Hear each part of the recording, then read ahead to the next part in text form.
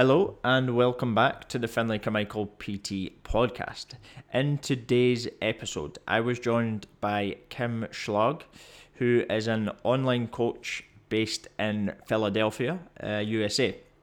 And with her, we sort of talked all things health and fitness, but we delved into the depths of emotional eating, as well as on the training side of things, training for performance, because Kim is a powerlifter. So it was great to see and get her views on training for performance rather than through simply physique-based goals. So this one's going to be of massive value to a lot of you. I know that a lot of you will really enjoy it. So please get this on your stories. Tag Kim, tag me, and I hope you enjoy it. Here we go. Kim, welcome to the podcast. How are you? I'm great. Thanks so much for having me on. No problem. And whereabouts are you based? So I live in the suburbs of Philadelphia, Pennsylvania. So it's not too far from New York City, a couple hours south. Good. And how's lockdown been there? Oh gosh. So my state was very tight on lockdown. So from March 17th, 3 months of total lockdown. Nothing was open. There was nowhere to go. 3 solid months. Those bans started being lifted in the beginning of the summer, but we're still not completely just free to do whatever. Our schools are not open. My kids school at home. Nope. My kids are right upstairs right now doing their schoolwork. And you're sitting on a podcast. Look, my kids are teenagers.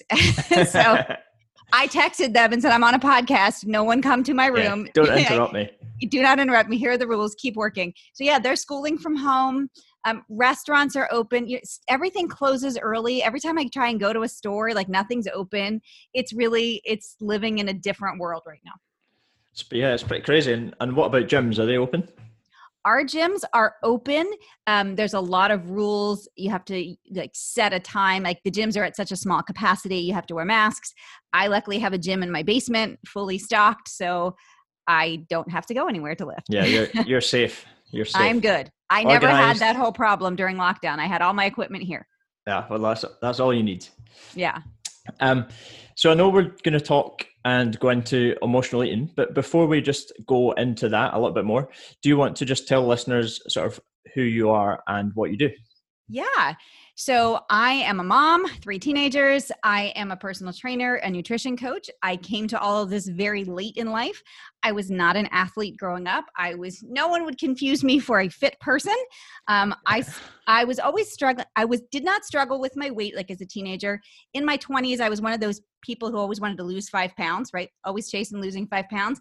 But when I started having babies, I gained 50 pounds with every kid, never fully losing it all. So by the time I was in my late 30s, I was obese.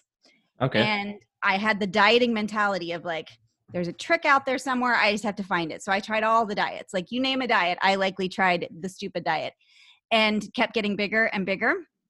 Would lose weight, gain weight, lose weight, gain weight. And it wasn't until my early 40s that I really got my act together, started understanding the idea of it is literally about how much food I am eating.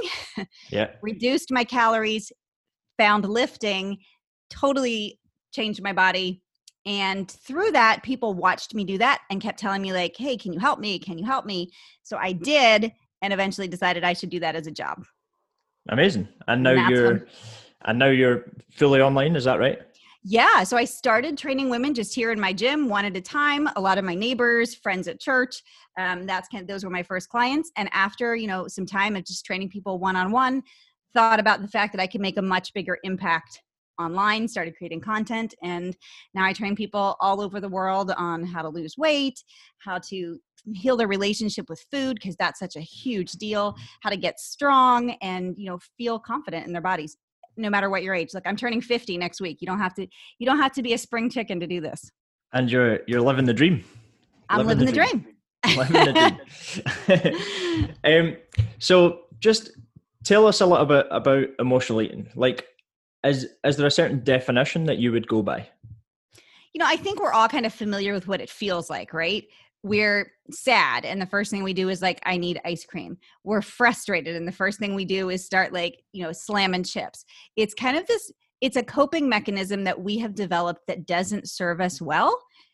that leads to things like, not being able to lose weight. We don't feel good when we do it, right? Does anybody ever like eat a bag of cookies and be like, that did the trick, my problem is solved, right? Yeah. It doesn't happen, but yet we do it over and over and over. Yeah. So if you were to put it in one sentence, what would you say? How to fix it or what it is? What it is, first of all. Using food to cope with our feelings. Okay, nice. That's nice and simple. I like that. Mm-hmm. That was on the spot. Well done. And so now just going into a little bit more about how you would fix it. What are some of the strategies that you might give to clients? So the first thing I would have people do is start noticing patterns. Just notice, when do you do this? Keep a note on your phone, like in your notes, and just like write down, like, when do you notice that you eat at times when you're not hungry and it's just because there's a certain emotion attached to it, and start writing those down. Like for me, what you will likely see is that there are patterns.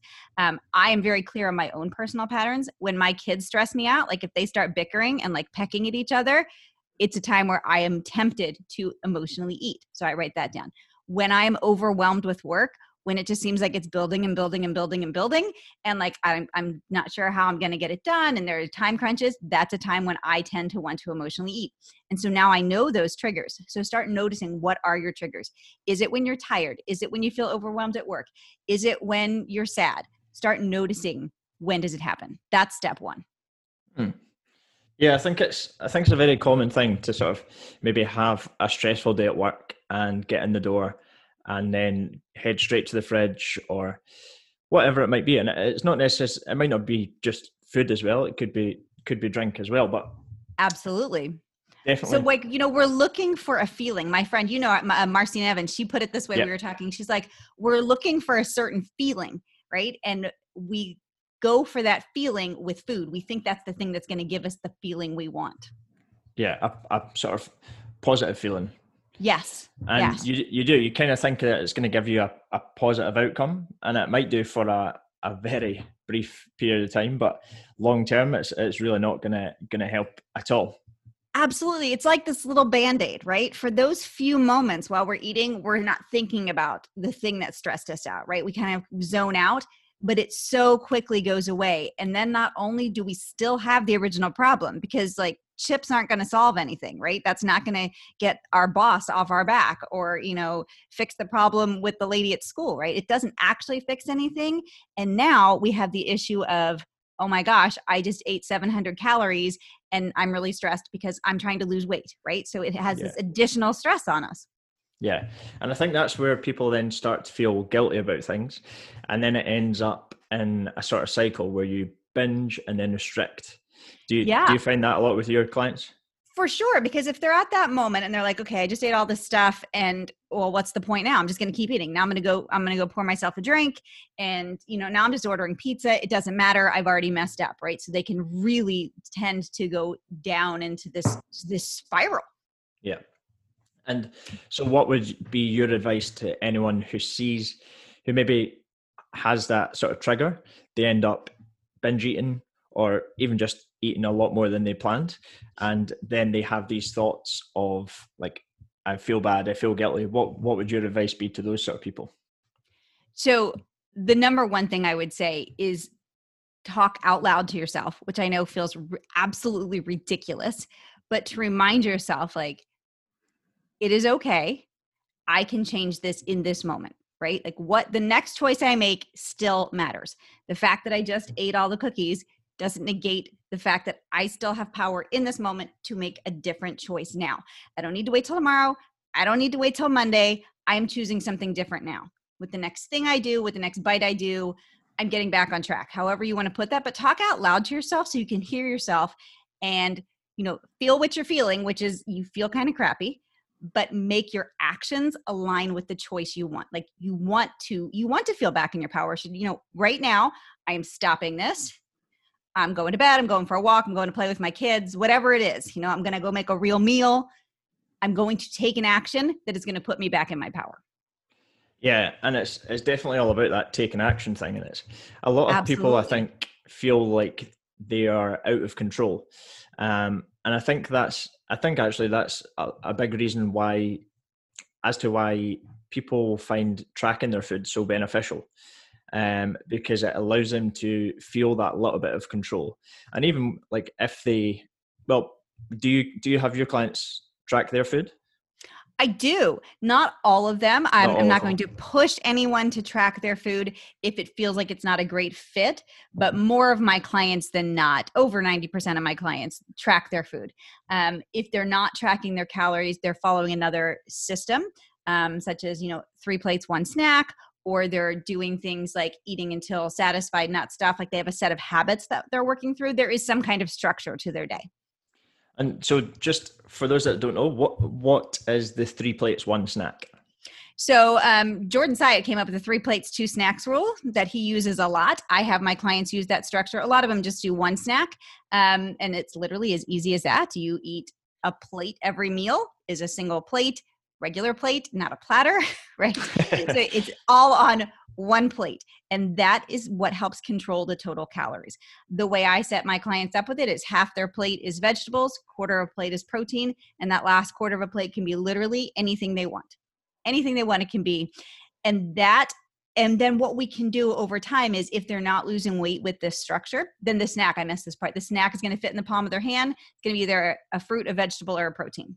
Okay. If doing that isn't enough to help them lose weight, then we can start tweaking things. So we can start looking at like, all right, what's in that quarter of a plate? How high are you stacking that last quarter of the plate? Are you really sticking to the 3 plates, like, and those kinds of things? But it's a really good place to start to control calories without counting them. Yeah, that's a very handy sort of structure. And for those people that do maybe or don't like tracking food, it definitely gives them another way to still feel in control of what they're doing without feeling like things will spiral out of control. Yeah. But just on the sort of losing weight without counting calories thing. So is there any other basic techniques that you might use apart from the 3 plates, 2 snacks? Yeah. So one of the other methods I use with a lot of my clients, it's called the Lean Habits Method. Georgie Fear wrote this book, and I've led a ton of clients through this. And so 4 habits are like the base habits. The first one is you start, all of a sudden, whoa, I just had a menopause moment here, total blank mind of what the habits were. I'm thinking like, what am I saying? So the idea is that you wait to eat until you're hungry. Okay. That's the first thing. Okay. You have 3 meals in a day with no snacking, which is a big change for a lot of people. Okay. So you eat 3 meals. There are no snack times So involved. you want your meals to be good sizes, pretty filling. Exactly. And we work to that. But so the first habit is literally you just eat 3 times a day, no snacking in between. Once they have that down, we have them work on waiting to eat those meals until they feel hunger in their belly, like actual true hunger. We practice what does it feel like to be hungry versus what does it feel like to emotionally eat. And we can still talk a little bit more about how to cope with emotional eating. But that idea of like, I'm eating because I'm physically hungry. It feels like this empty, hollow sensation in my belly. Okay, I'm going to feel that, and I'm going to sit with that feeling and wait for 30 minutes. Once I feel that, then I eat my meal. Okay, that's habit 2. And then habit 3 is knowing when to stop eating just enough. And so then we practice, what does it feel like to be satisfied? What does it feel like to be stuffed? And like, what is the gray areas in between? And we really help them slow down their eating and practice, leaving bites behind on their plate, not just eating because there's food on their plate. So they eat just enough. And then the final habit is the first time we actually look at what is on that plate, right? Because at that point, like we've already worked for many weeks and we haven't even talked about what they're eating. And then we start talking about eating mostly whole, minimally processed, nutrient-dense food and having that be 80 to 90% of their food. And then that last 10 to 20% being, whatever they want, whether that's cookies or chips or cake or those kinds of things. And those habits are enough to get somebody losing weight. And they're the kind of habits that I work on all of those habits with my clients who do track calories.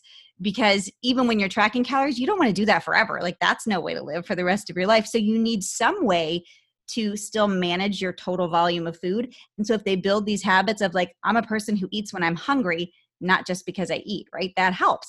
I'm a person who eats mostly nutrient dense food. That helps. And so I help build those habits into the calorie tracking piece of it. Nice, I like that. And just what you touched on there about it's almost like the identity-based goals. And I'm the type of person who does Yeah. that. So trying to focus, just this is going a little bit off topic now, but on habits and trying to, like, what are some good habits that you might trying to push people towards? For example, sorry, not habits, goals, as in trying to become the type of person who doesn't miss a workout, trying to become the type of Yeah. person who eats minimally processed food. Like, what are some of the goals that you might push people towards? Okay, first of all, I have to say I love the way you said that. Those are literally the words I use with my clients. I think those are really powerful words. I am becoming a person who, or I'm practicing being a person who, because a person can feel really like not defined by like they define themselves by like I'm a person who overeats, or like I've had people come to me, they're like, I'm just kind of lazy. And I'm like, whoa, like that's no way to talk about yourself. And so I quickly help them start saying things like, I am practicing being a person who moves every day. I'm working on being a person who works out 3 to 4 times a week, right? And I think that language is really important to help people realize, like, all right, maybe I'm not there yet. Maybe I'm not that person now, but that's who I'm becoming. That's who I'm shooting to be. And that's what I'm practicing. I think that's super important. All right. So actually, like, big goals that I want people to have, I want people to move every day. 10,000 steps is a great goal. It's made up. I didn't realize that. And I think there was this became kind of common knowledge in the past year or two, that was made up by like a Japanese marketer in the 60s, right? But it is still a really good goal to get people moving. 7,500 steps to 10,000 steps a day. Like, how do we get people moving more? So I really like that as a good goal. I want people to get strong. And so I like to help people figure out what excites them in the gym. For a lot of the women I work with, it's getting their first push-up, getting their first pull-up, banging out a set of 5 push-ups, deadlifting their body weight, or 1.5 times their body weight, being able to do a back squat. I'm really big on people picking performance goals that excite them. It doesn't have to be the thing that excites me. Look, I like to chase big deadlifts. That's my thing. Recently I did my first pistol squat. Right now I'm working on a single arm push-up. Like, I think having these kind of goals that are performance based, that have nothing to do with how our body looks, is really, it's exciting. And if a person's goal is weight loss, it gives them something really concrete to look at while they're trying to lose fat, which is kind of a boring process, right? That's not nearly as exciting as like, hey, now I can do a push-up. Yeah, that's the whole thing. In fact, when I had Jordan on the podcast a couple of weeks ago, I think it was now, and he was talking about the whole benefit of the performance-based goals, rather than constantly looking in the mirror and worrying that you don't look good enough or you don't like this part of yourself. And it's a much more positive way of looking at changing your body, because you're not focused on all the negative parts. You're focused on so much more of the positive parts. Absolutely. Like, you're heading towards something, right? You're not running away from something. It's not like I'm trying to get away from being a person who's overweight. Like, I'm heading towards being a person who can bust out push-ups. It's really exciting. Yeah, and it is exciting. And I know that you do powerlifting. That's right, isn't it? I do. Yes. So tell us a little bit about that. Wait, what age did you start doing that, did you say? I was 45. I was 45 when 45. I started powerlifting. Yeah. I had never heard of the sport before. So when I was overweight and I started lifting, the crowd that I kind of fell in with, the guy who helped me start lifting and who he followed, and then who I started to follow, they were all bodybuilders. And so I thought I wanted to be a bodybuilder. Like, in my mind, that was like the next natural progression. Like, I've gotten really lean, I'm going to be a bodybuilder. And the closer I got to actually being like, I'm going to hire a bodybuilding coach, I had a couple of problems. Like, one was, I worried that it was leading me to a very unhealthy place. Like, I was watching these people and I was like, I've worked really hard to get here and feel healthy, and I feel like I might be going somewhere unhealthy. And then the other thing was, I didn't want to have to put that little bathing suit on and turn around and show everybody my butt. Yeah. It's like, it just didn't go with my sense of modesty. And Didn't so I was fancy kind the of, tan. yeah, exactly. I was kind of like, I didn't feel right about it, but then it bummed me out, because I liked the idea of this goal. And I just at that time happened to stumble upon this thing that was this women's powerlifting group. And it was this like group program. And I'm like, what is this? And so I was like, oh, wait, like, here's a goal I can train for that doesn't involve any of that other stuff. And so if you're listening, you don't know what powerlifting is, you try and lift the heaviest as you can with 3 lifts: your squat, your bench, and your deadlift. And they total those 3 together, and that gives you your meet total. And you compete against other people in your age range and in your weight class at these 3 lifts. And you get 3 attempts at each lift. and it's really, really fun. So I started training to do that. And I've done 4 meets now, and I really want to keep going. I think it's a lot of fun. That's good. And so that must massively have changed your mindset around training for physique-wise v training to perform better. Yeah. And the interesting thing is they go hand in hand. Like the stronger I got, the better I looked. Right. Like, Yeah. I'm not down there in the gym. Like if you hear power lifter ladies and you think like, I don't want to look bulky, I'm 5'3" and I weigh 135 pounds, like I'm a size 2. Like I'm not any kind of giant. You look and a lot of that has to do with your nutrition, right? It's like the size of you has a lot to do with your nutrition, but you get your nutrition in line and you train heavy, like you can create a physique that you will really like. Yeah. So with a lot of your clients, how many times a week does the average client train? 3 to 4 times per week. Mm-hmm. And is that predominantly weight training that you would do with them? Yes, my clients' programs are all strength-based. So they have the strength-based component and they have the daily movement-based component. So I give everybody a step goal. They're supposed to be moving, and that varies depending. I start where they are. So if I get a client and they're walking 3,000 steps a day when they start with me, we move them to 3,500 and then 4,500 and 5,000. We move them up across the day. And then there's strength training. So when they actually go into the gym, it is all strength-based. We start with a heavy lift. If they have barbells, we'll go that way. If they don't want to lift with barbells, they don't have them, we'll do dumbbells. But whatever equipment they have, we're doing squats and deadlifts and push-ups and pull-ups or pull downs.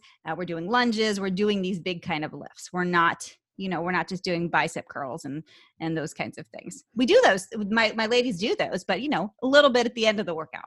Yeah, rather than a full 2-hour session on purely arms. Yes, we're not doing. I don't have arm day with my clients. If look, a lot of like most women, when women come to me, they want their stomach to be smaller, they want their butt to look nicer, and they want their arms to look good. This is what everybody wants to work on, and that's great. And we focus on that, and that we hit their triceps, the back of their arms, that part everyone's like, ugh, I don't like that. We work on that through our diet. We lose body fat, and we train chest press. Do a lot of that, right? And that really works in the back of your arms. And at the end of the workout, sure, we'll do some tricep overhead presses and press downs and those kinds of things. But training the big movements is really what gives them, it's the big bang for your buck kind of stuff. Yeah.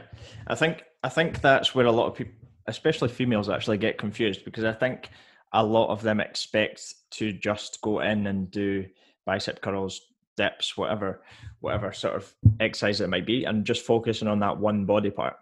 Yeah. Whereas what you said there about same with my clients, like glutes, stomach, arms and legs as well are the main priority for a lot of women. Yeah. So what sort of tips would you give those women? One, you got to get your nutrition under control. We all want to do this with our exercise, right? We want to run off our weight. We want to get toned legs by running and all those kinds of things and stepping up on the stair stepper. It's so much your diet. You've got to get your total calories under control, including eating plenty of protein.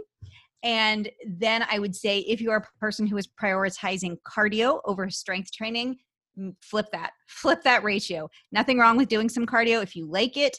It's great for your heart. Do not spend most of your time in the gym focusing on getting your heart rate up and getting sweaty and getting out of breath and doing these circuits that have you moving a lot fast. Focus on building strength. Get stronger over time at squats and deadlifts and lunges and glute bridges and hip thrusts and push-ups and bench press. Like focus on those moves and really focus on getting stronger at them. That is the key. You can't go in the gym all the time and lift the same weight for the same number of reps and expect to see anything different happen. Yeah. You will look the same. People do it. They go to the gym year after year and they still look the same, or they're doing beach body videos year after year and they're not sure like why do I still look the same? Well, because you're still losing 10 pounds, Shirley. Like you're using 10 pounds. You've used 10 pounds for 3 years. You've got to lift heavier weight. Yeah, it's like the quote, nothing changes if nothing changes. And you need to make sure that you're progressively overloading your training. So adding more weight. And it doesn't have to be weekly, but if you got a new client come to you and they weren't sure about how heavy to lift, what would your advice be to them? So we're going to start them with body weight only for all the moves that's appropriate. Obviously, you're not going to do a dumbbell row with a body weight. You're going to use the lightest weight possible. So either body weight or the lightest weight possible, and you're going to get your form looking perfect. Like you want your form to look really good. When you're confident in your form, you want to start increasing that weight. You need to make it heavy enough for whatever rep range is written on your training plan. So if your trainer writes 3 sets of 8, every single set, by the time you get to rep 8, it should be so hard. Okay. You don't stop when you get to 8 just because you did 8 reps with whatever weight is in your hand. By the time you're at rep 8, it should be hard enough that you should be working really hard, and you should know with good form, I could do this 1 more time. Maybe I could do it 2 more times. I could not do that 3 more times. Maybe I couldn't even do it twice. It should be, and that's when I talk about intensity. When somebody says your workouts need to be intense, that's the kind of intensity that's going to get you results. You might not be sweating doing that. You might not be out of breath doing that, but it's going to feel hard, and chasing that hard every single set is important. Yeah. And it all comes down to making it as intense as you can, and definitely pushing yourself, because it is very easy. And for example, if you're trying to do 3 sets of 8, you can get to 10 reps or you could get to 8 reps and stop, when you could probably have done 10, done 12, done 15. And if that's the case, then the weight isn't heavy enough, and we need to increase it. And that's where most women find themselves. I will say, like, if you start doing this and your form is compromised, you can't quite get to the end of the rep range, that weight is too heavy, put it down and pick up a lighter weight. Most women don't have that issue when they start. The problem is they're picking up too light of a weight, right? Like most women I start working with, they don't even have anything over 15 pounds. And I'm like, honey, you got to go out right now and order more weights. They're like, well, I won't need those for a while. I'm like, for your lower body exercises, before you know it, you're going to need 30 pounds, 35 pounds, 40 pounds. I'm like, you're going to need that weight. And it surprises them. Yeah. I've got someone just now who I'm training, and they're at home. The gyms are open here, but she's training at home. And I think she's got like 16.5 kilos. So that'll be 35 pounds. Something like that. I can 35? Never do that math in my head. 2.2. I know. I've taken my calculator out. Yeah. 35, 40 pounds or something like that. And she thought that would last ages. And she's just actually gone out and ordered a squat rack and 100 kilos. So that's like 220 pounds. Yeah. Of weights. And she didn't think that she would need that, but it just shows how quickly you can progress, and how much you really should be pushing. Yeah, absolutely. So what are some of the benefits that you've found through competing? Oh, through competing? You know what? It's really just shown me what I can do in my own life. Like, I'm a strong person, and I did not think of myself as a strong person before I started lifting. I didn't think of myself as a strong person.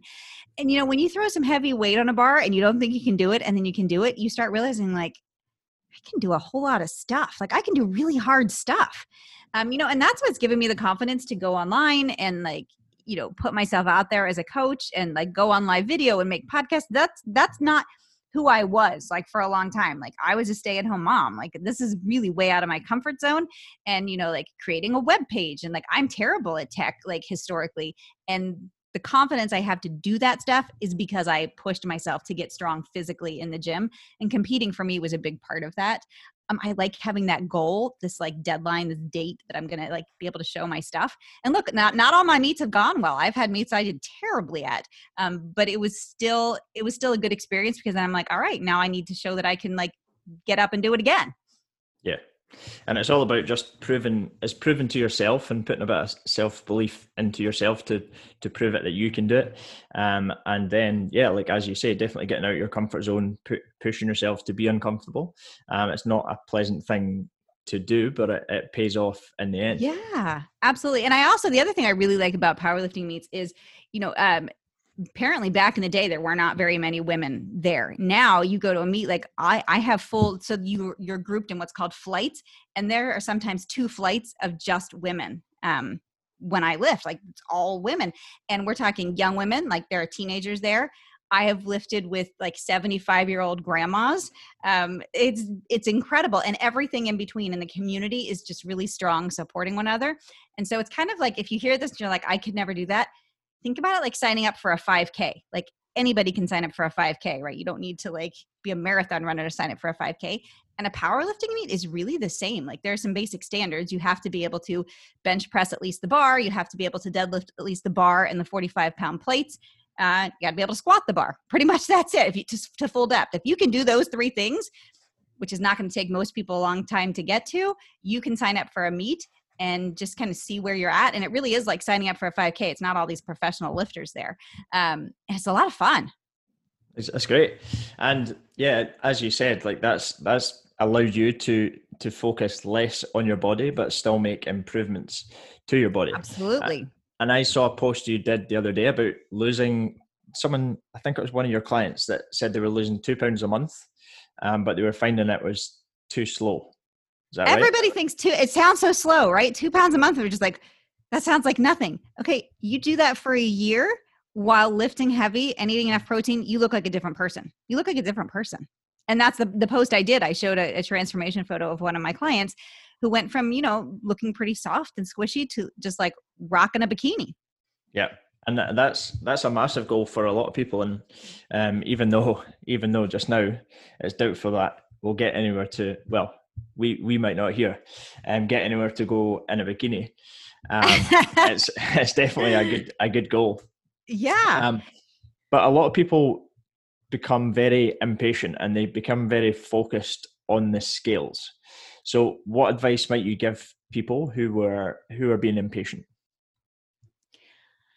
It doesn't serve you well. It doesn't serve us well to be impatient. And, one of the things that makes us really impatient when we're losing weight is thinking that everybody else is doing so much better than us, right? They're not. We get it.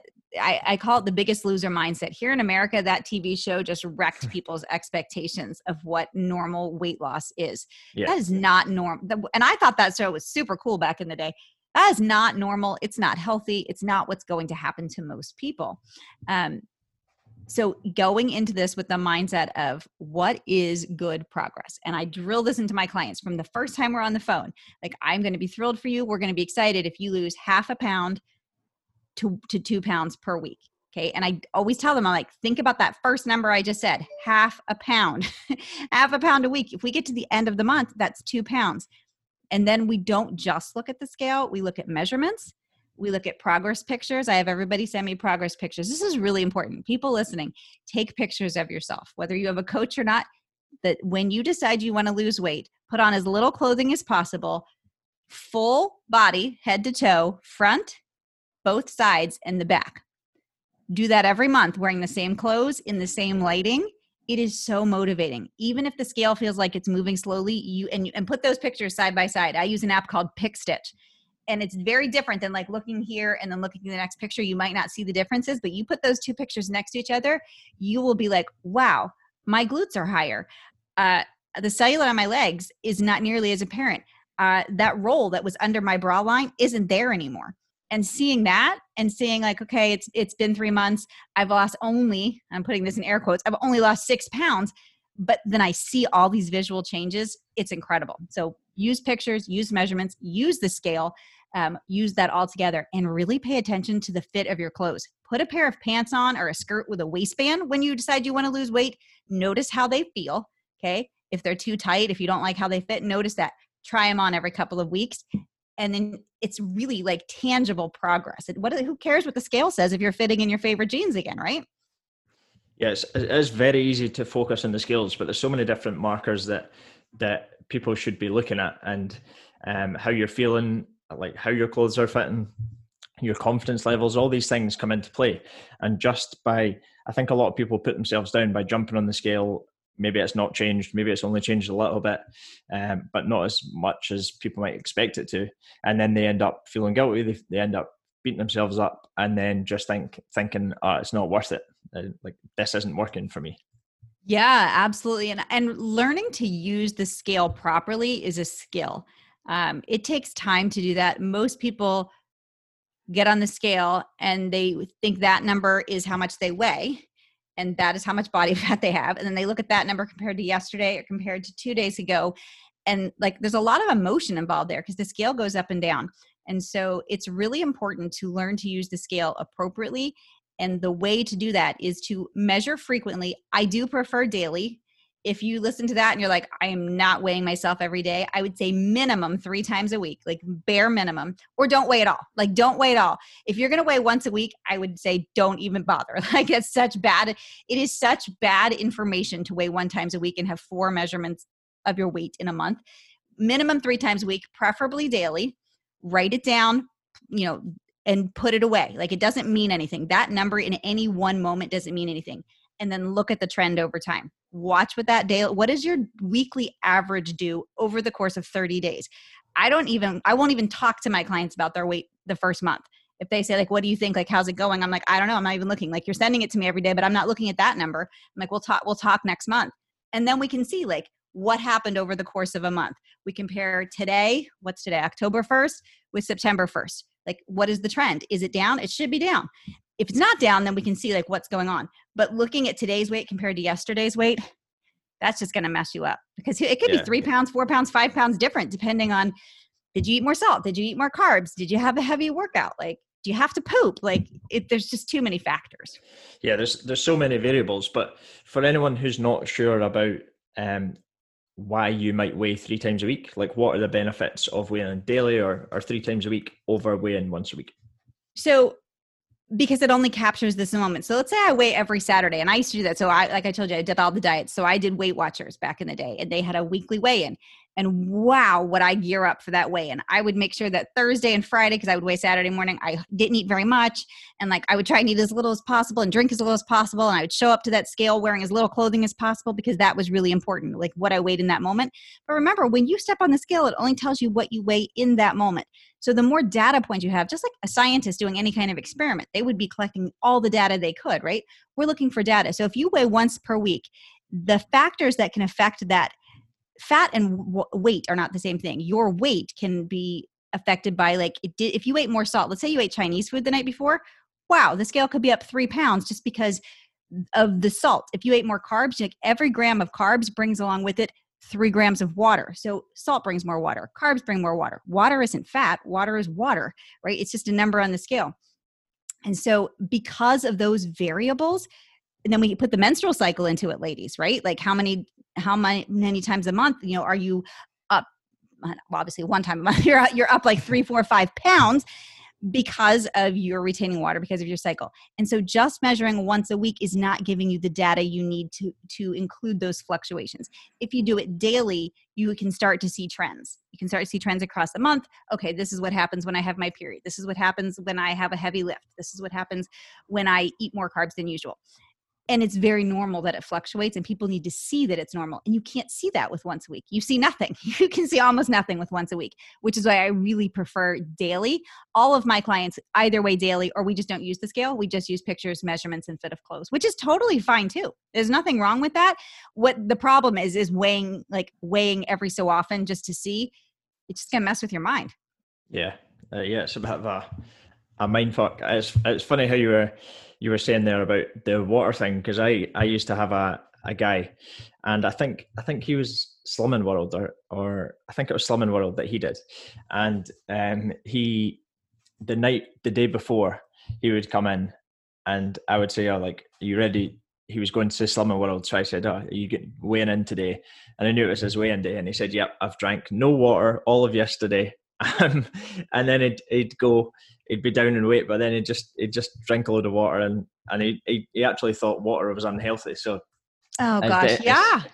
Yeah, I totally get where he's coming from. That's how I was every week when I weighed in at Weight Watchers.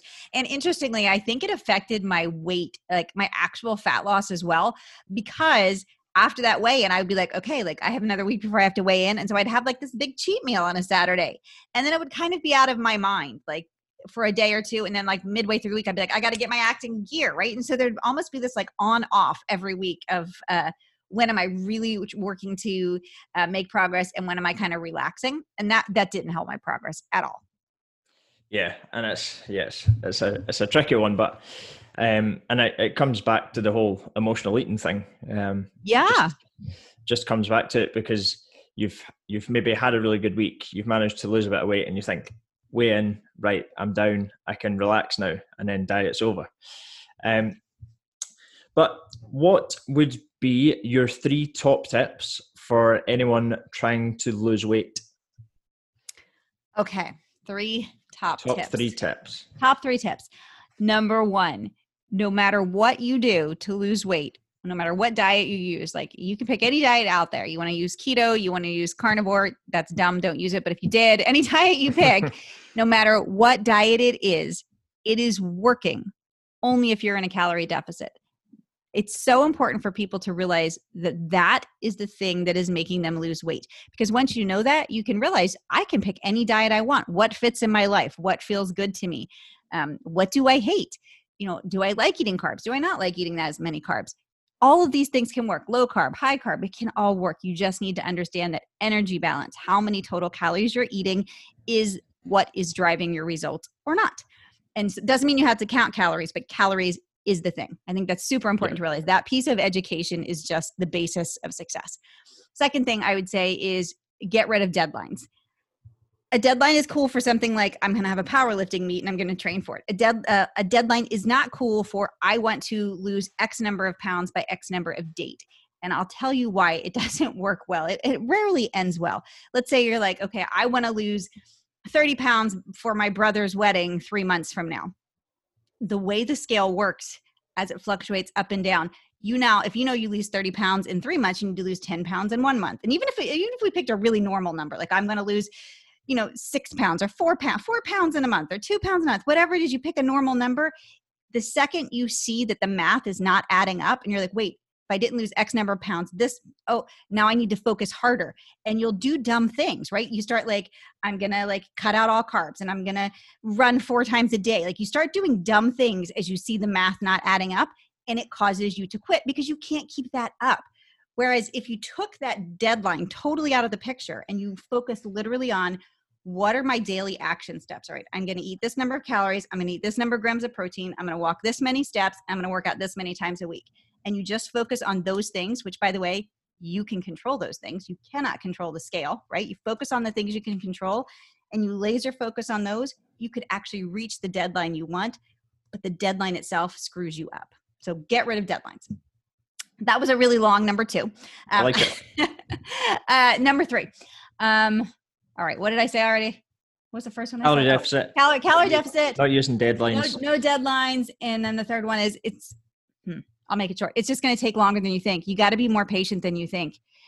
And when I say this, you might get a goal weight in mind. Like I want to be 135 pounds. And you might get to 135 pounds and be like, this is what I look at 135 pounds. It's just going to take more time. Just keep lifting weights. It took me years before I was like, wow, this is what I really thought I was going to look like 3 years ago. If you want to look toned and fit, that is muscle and that takes time. Yeah.